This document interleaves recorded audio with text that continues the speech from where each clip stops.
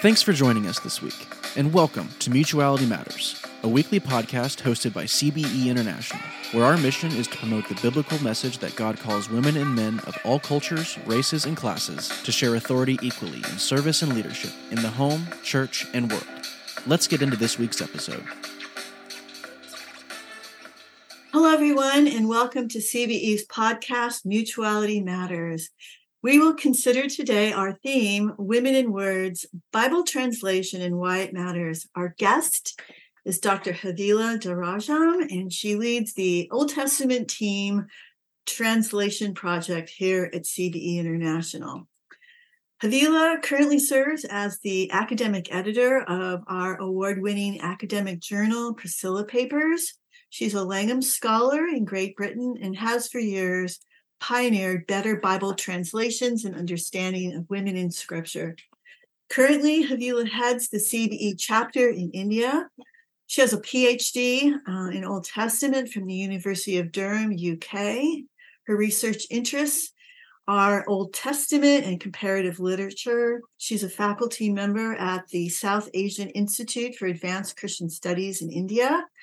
With an interest in biblical narrative, she encourages the use of storytelling in the pulpit. She's an author of various articles, commentaries, and monographs, as well as an editor of the South Asian Bible Commentary, Zondervan, and the forthcoming South Asian Study Bible. Havilah writes and speaks for many groups, including CBE, and she did receive CBE's Lifetime Achievement Award in 2019. Welcome, Havilah. Thank you, Mimi. Such a joy and privilege to be here with you. Can you speak to some of the fallout of failed Bible translation as it impacts girls and women in the church, in communities, and human flourishing, that is, bringing of God's shalom, which is the purpose of biblical history, to point to God's shalom. Can you address that, please? Right. Among Bible translations that have had a negative fallout on girls and women in Christian communities would be the one we did just before the break, the one from Genesis 3 about the woman desiring the man and the man dominating the woman. But we can go back to one chapter earlier, Genesis 2, the creation of woman. And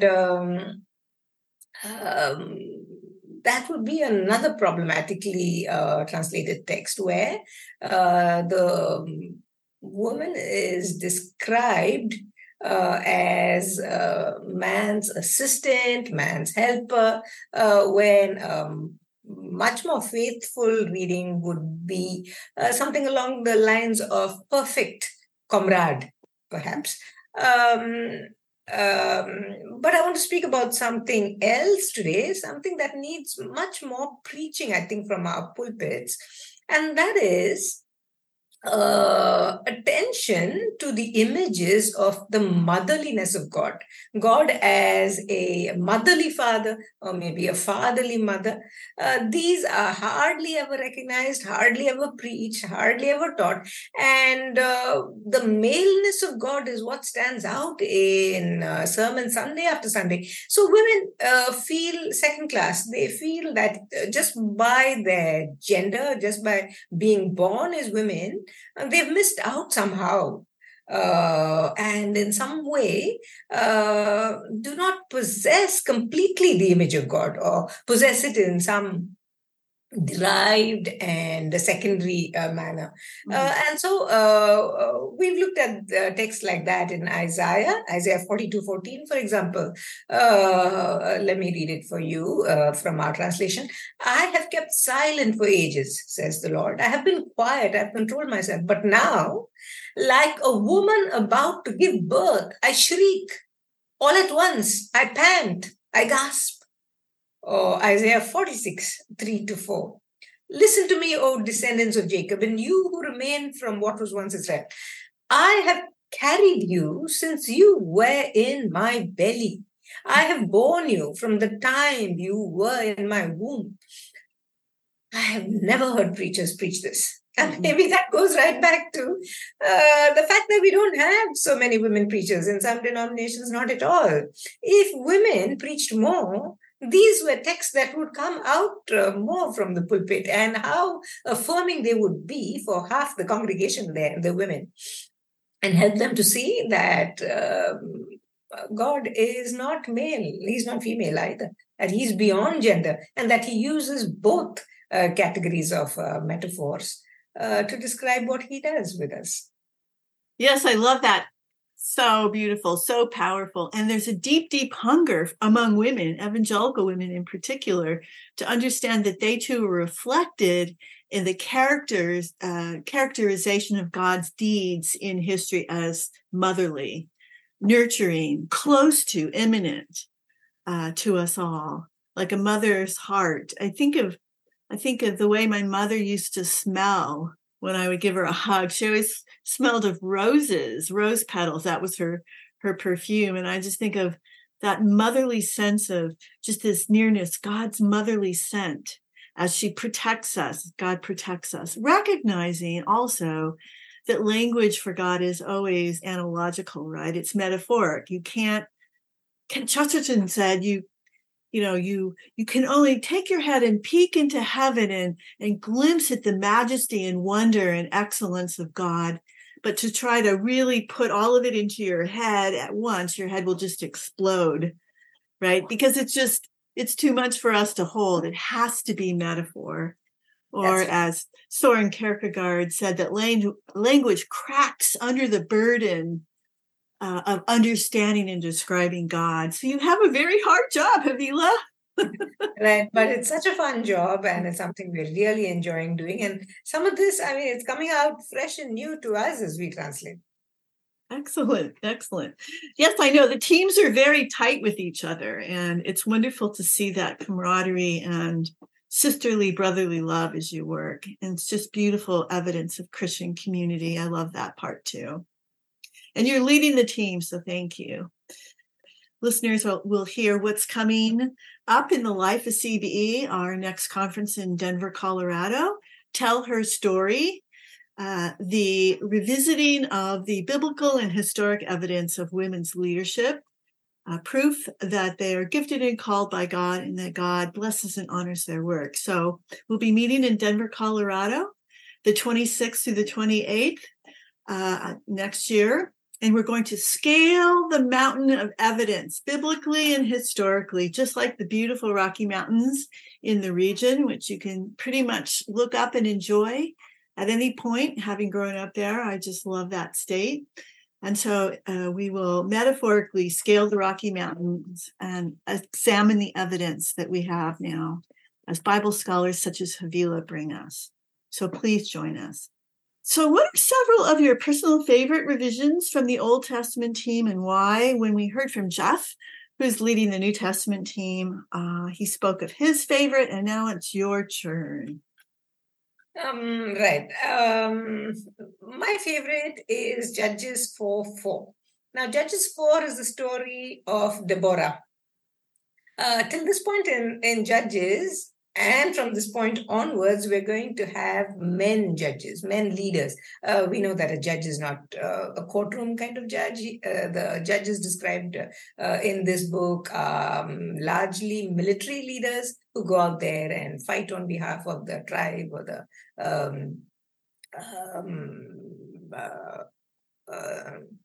what am I trying to say? On behalf of that part of Israel that's come under threat. So now in Judges 4, we have Deborah suddenly. This is how she's described. At that time, Deborah led Israel. And these are the descriptors for her. A prophet or prophetess. We've tried to avoid the word prophetess. Prophet, a prophet. And now how shall we render the next phrase? There's two ways of doing it. Most English translations do. At that time, Deborah led Israel, a prophetess, and the wife of Lapidoth. Now, Lapidoth. Lapid means flame. So Lapidoth, plural, would mean flames.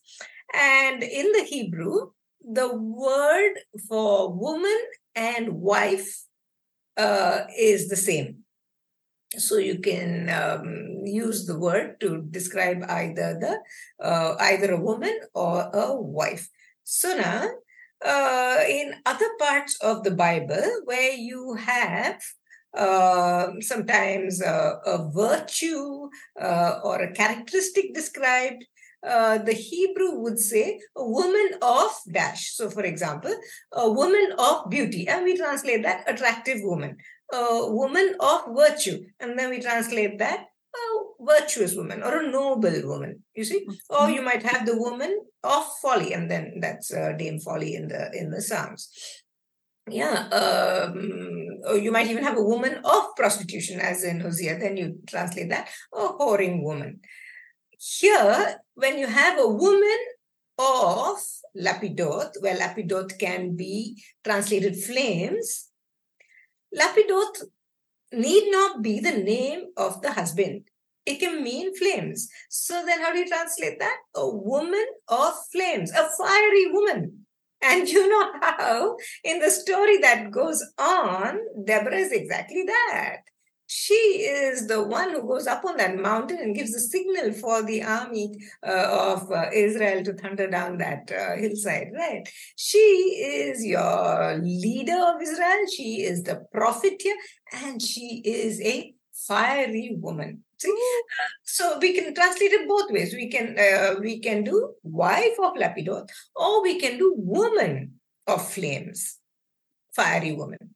I don't see why we should almost routinely translate it as wife of Lapidoth. We can do fiery woman in the text proper and then put the other translation, wife of Lapidoth, into a footnote. But no, it's us being patriarchal, right? We have to have wife of so-and-so up in the main text, and then if at all, we might do the other translation in a footnote. But we're not doing that. We're putting her up there as part of this triplet of descriptors.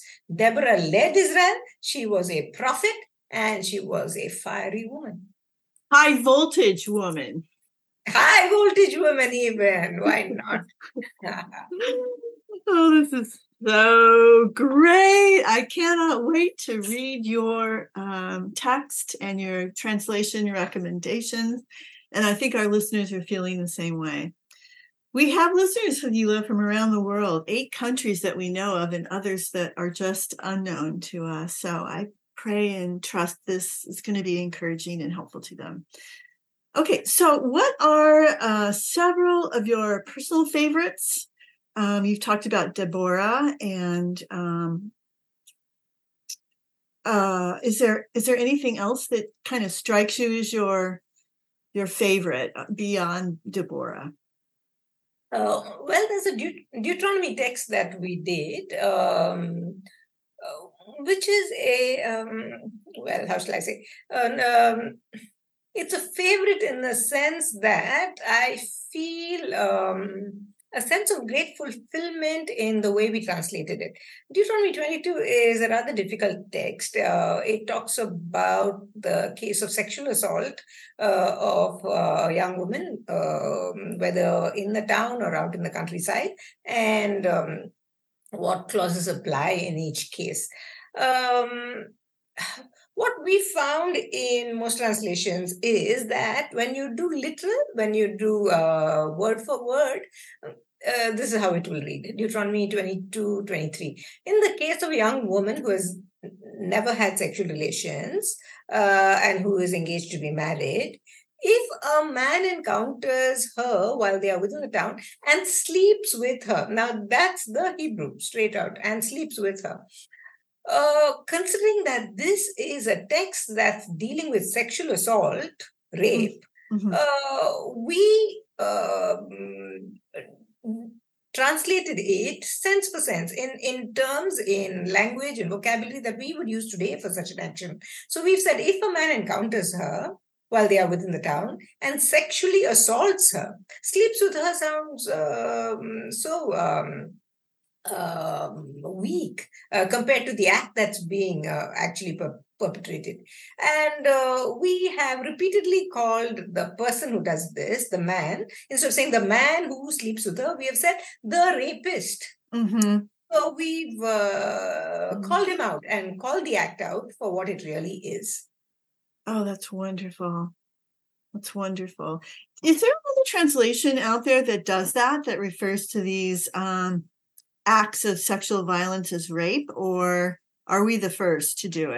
No, the NIV does it, but and so do several others. But we've been consistent right through the text to use the language of sexual assault. Oh, I just think I was. And one example is, instead of sleeps with, we've done sexually assaults. Excellent. Okay. Very helpful and very true. There's another sort of related one in Exodus 21:10. This is about a man who marries again, who gets himself a second wife. And this is how the text reads. If a man finds himself another wife, it must not be at the cost of the first one's rights to food, clothing, and marital rights. Now, if we read it like that, we wouldn't even know what marital rights were. But if we did the homework and looked at what it meant in the ancient world, this is how we translate it. Sense for sense, we translate it like this. It must not be at the cost of the first wife's rights to food, clothing, and sexual intimacy. That's what marital rights would mean. You see? Yeah. And sometimes people find it quite astonishing that the text actually says things like this, giving women not just civil rights or rights within society, but also rights within family and intimate rights, even rights like this. So what change do you hope this translation option will have for women today? I think to begin with, women will begin to read the text differently. Once they've discovered text like this, they're going to start reading other texts also with fresh eyes and be able to track the thoughts of the human author,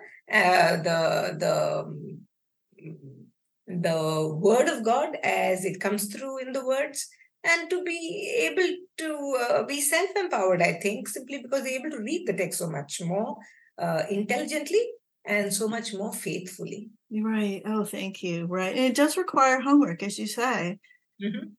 So I know that the translation team, both Old and New Testament, want to have the value of your insights as they go forward with their own Bible translations work. And so how can Bible translation teams working worldwide, either by reading our resources or by some greater wisdom, improve the accuracy of translations in their context? That's a question that people often ask us. I think what Bible translators should do always is work in teams and never let it be, the work of a single scholar. Work in teams and work with half the team being women scholars. And also treat Bible translation as a work in progress. We're never ever quite finished with bringing God's word to God's world. So it's a task that each generation must take upon itself. So approach it with humility as a work in progress, and knowing that we only stand in a long line of Bible translators who will continue to bring God's word to God's ever-changing world. Amen. Amen. Well, you and I have talked a bit about Catherine Bushnell. I think CBE is, from the very beginning, quite appreciative of her work that began in the really late 1800s, as she spent 20 years working with the Women's Christian Temperance Union, their social purity campaign, having left China as a missionary and now working with girls brotheled in the United States. And over these years, she discovered some serious Bible translation errors that she believes were complicit in the exploitation of girls and women. Some of those errors we've talked about, but having some knowledge of her work. What are your thoughts on that trajectory? Well, Mimi, here I should say that we didn't have those examples, so I'm afraid I didn't Okay. get my head around this one. Oh, okay, no problem. I see. Yeah. She talks about Havilah. It was in the article I wrote for the journal, where purity, it's words in Hebrew that mean strength and are now translated as purity and virtue, sexual purity and virtue for women, when the very same word used for a man would be strength. That was sort of the challenge that she raised in her book, God's Word to Women. And she believed that she came across it in both the Old Testament and the New and felt like these were maybe straws or needles in a haystack, but they were all pointing in one direction as a way of demeaning the moral and capacity of women. And I wondered if you had any comments on that whatsoever. Right. One word that comes to mind is the one that you mentioned, Hail. Hail. How should it be translated when it relates to men and when it relates to women in the Old Testament? The book of Ruth is one place where the word occurs with respect to both the man and the woman, the protagonist being, of course, Boaz and Ruth.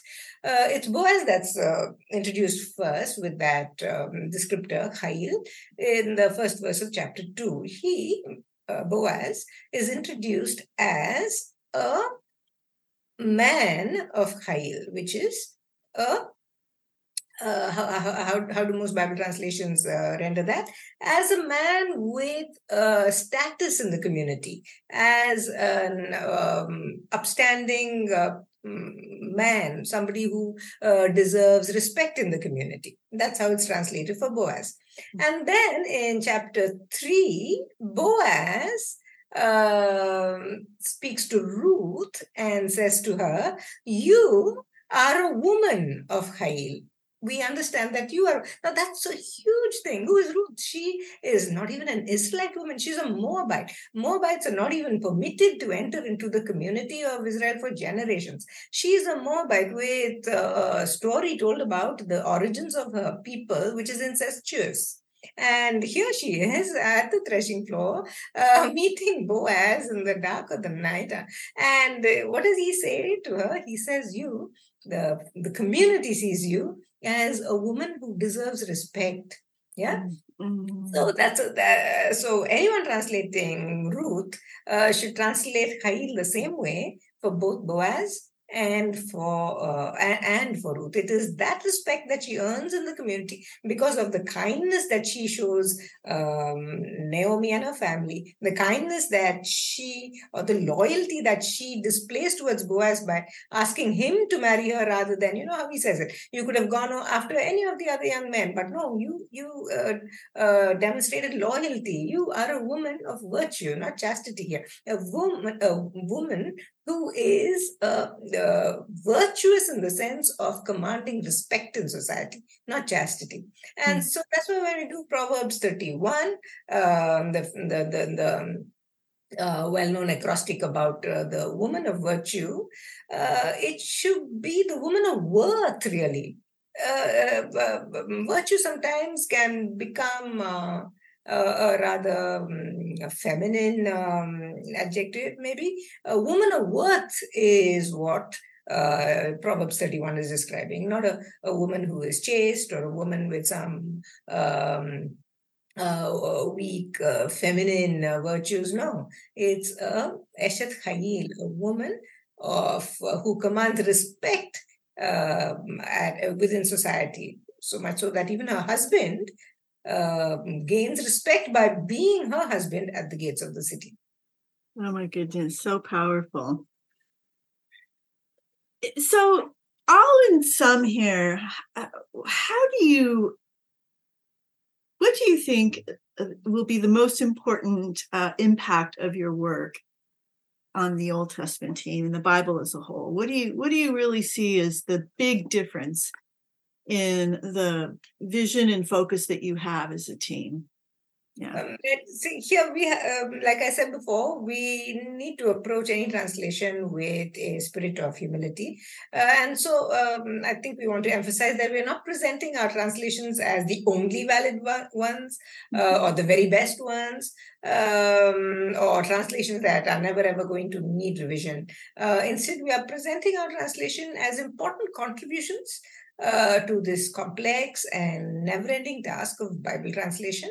And so we do it in a spirit of discovery, even us, reading the text with fresh eyes, keeping in mind the desire, the call to be faithful readers of the text. And so we hope that when other people are introduced to CBE's translations, especially as they concern women, we trust that in some small way, our translations will begin the process that leads to the dismantling of patriarchy within the church, within our Christian communities, and God blessing it within the world. Amen. Wonderful.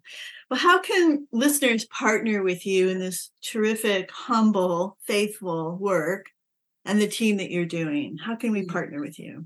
I think prayer that we may be given the wisdom to serve God in this very special way, which is to create an awareness of and to correct misconceptions about the biblical place of women in God's word. Oh, I love it. Well, God bless you. And thank you so much, Havilah, for being on our podcast today. I will be looking over my notes many times, and I hope to share this recording with our community and beyond. And so God bless you. And let's just say a quick prayer.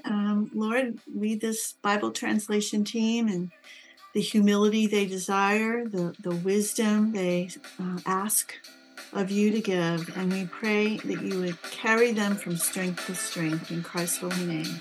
Amen. Amen. Thank you.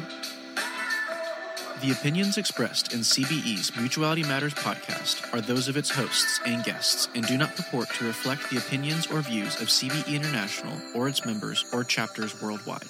The designations employed in this podcast and the presentation of content therein do not imply the expression of any opinion whatsoever on the part of CBE concerning the legal status of any country, area, or territory, or of its authorities, or concerning the delimitation of its frontiers.